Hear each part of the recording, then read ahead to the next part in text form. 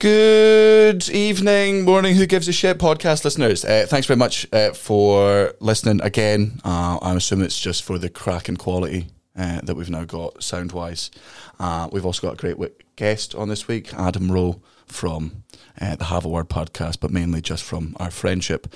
We speak about offence and comedy, like three straight white men with a podcast would do. We defended ourselves very, very well. And all of you cucks can shut your fucking mouths. Enjoy the podcast.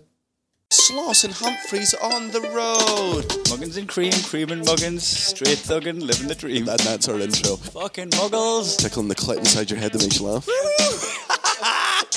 They said it can't be done. Are we in the same seats? That's hack. Ah, muggles. Accidental rim job in the park. Kiss, kiss, kiss. Or am I just being cynical? Muggled it up on fucking Mugglepedia. Where have you been since 9/11? We have a crossover episode. We do. He-Man is on Thundercats. Sinbad is on Coronation Street. Sinbad. Where did that come from, Kai? All right, Mick.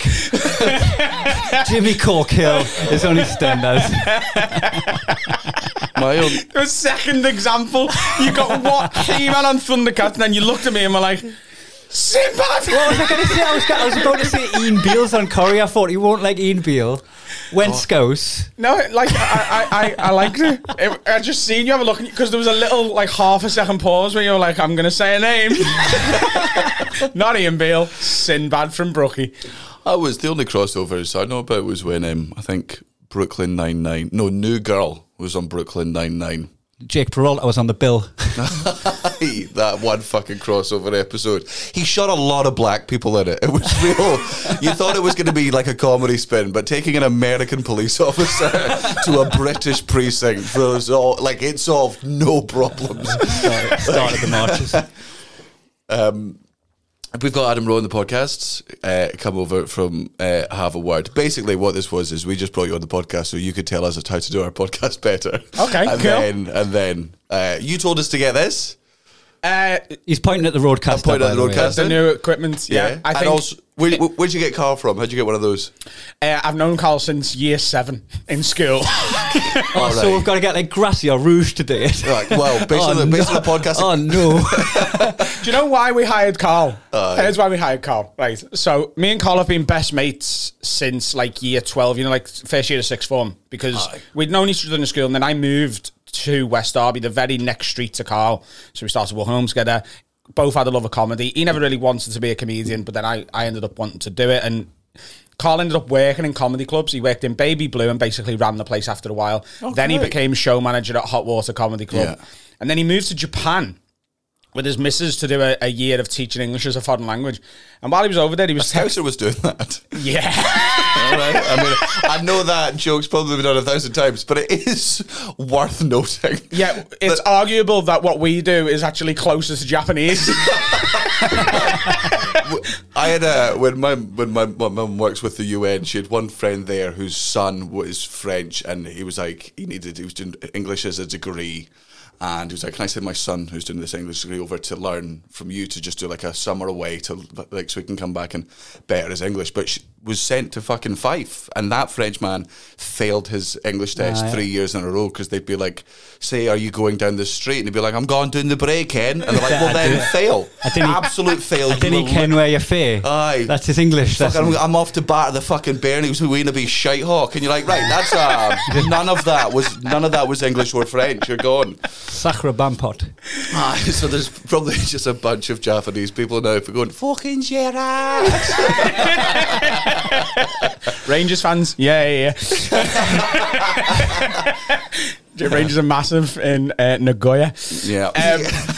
Well, that's where Attila the Hun was from, so that explains why. While he was over there, he was sort of messaging me, like we spoke sort of constantly and that, and he was like, when I come back, he went, I don't want to be a teacher. He went, I want to work in comedy. And how do I do that? He said, but I don't want to be a show manager at a comedy club anymore. What's the next step? And I was like, well, at first, I was like, well, there's loads you can do. You can end up being an agent or a producer or whatever, or like there's ways to get into the industry without being a comic. or working Reviewer. in a He bar. could be a reviewer. Yeah, he could be a reviewer and just absolutely. The idea of him reviewing one of my shows, because I'd get no generosity from that cunt whatsoever. Do you think you'd be able to forgive him if he went to reviewing?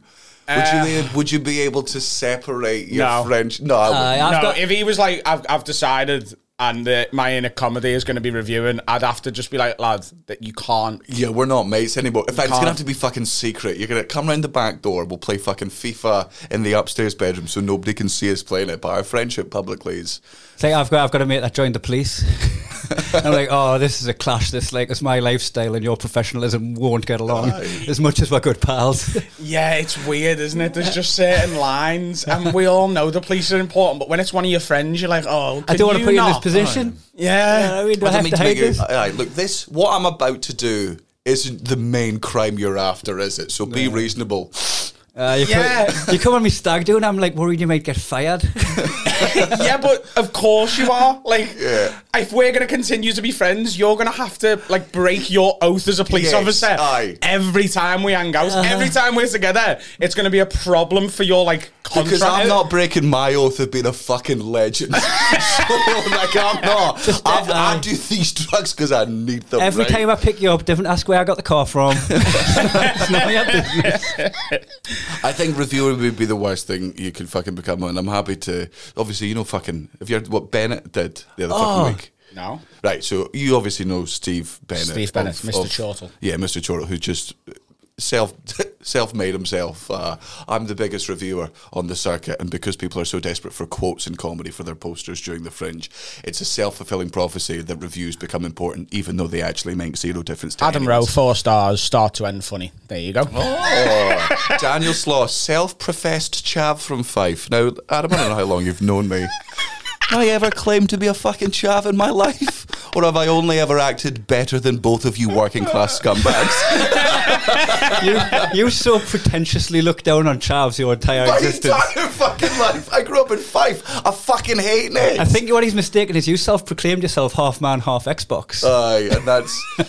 Anyway, so reviews are over. So he starts sending out fucking messages to our agent being like, can I get a bunch of free tickets to the show? And she's like, no. First of all, Daniel doesn't... Yeah, you've not done that for a while, have you? No, I don't give free tickets to reviewers at all. Like, if you want tickets to my show, you'll fucking buy it to the show. Otherwise, I could sell your ticket to an actual fan who's going to laugh instead of just sitting there with a half fucking chub near my hot fans while you scribble down some fucking notes. And then, with other words, I don't believe that reviews make a difference. I fundamentally... They can add to a poster, they can make it fucking better, but unless it's like a good Kate Copstick fucking Scotsman review, like a 5-star, that changed Glenn Wool's Fringe one year, most of the time, it's just nice comments online and they help you feel like your Fringe is fucking going better. So...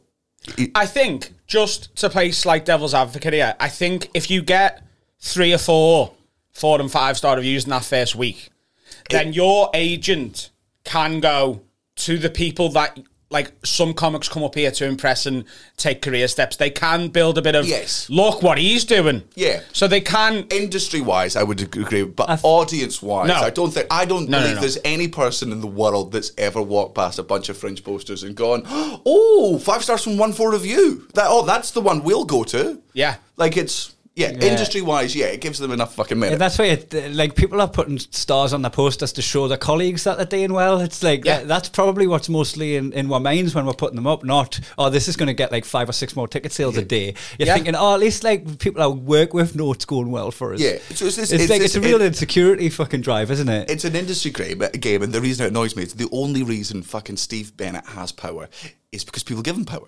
Like, if we all ignored what he fucking did, he would be the nothing person that he absolutely fucking is. The only reason he has any credibility is because open spots give him fucking credibility. But no one will ever stop, because if all of us stopped, then it only takes one person to then put 5 stars Chortle on a poster again. And then in the land of the blind, the one-eyed is king, innit? Like, they've got 5 stars from Chortle, and we're not shouting about the fact we've got 4 and 5 stars from Chortle. So it's such a fucking, it's like, what's the Emerald City where the wizard's just a little fucking dweeb, like behind the curtain. You know what I mean? So it's like this whole thing that it can make a career, but he's just such a wet handshake of a man. It's like Mr. Bean. I'm surprised he hasn't shagged Acast as bird.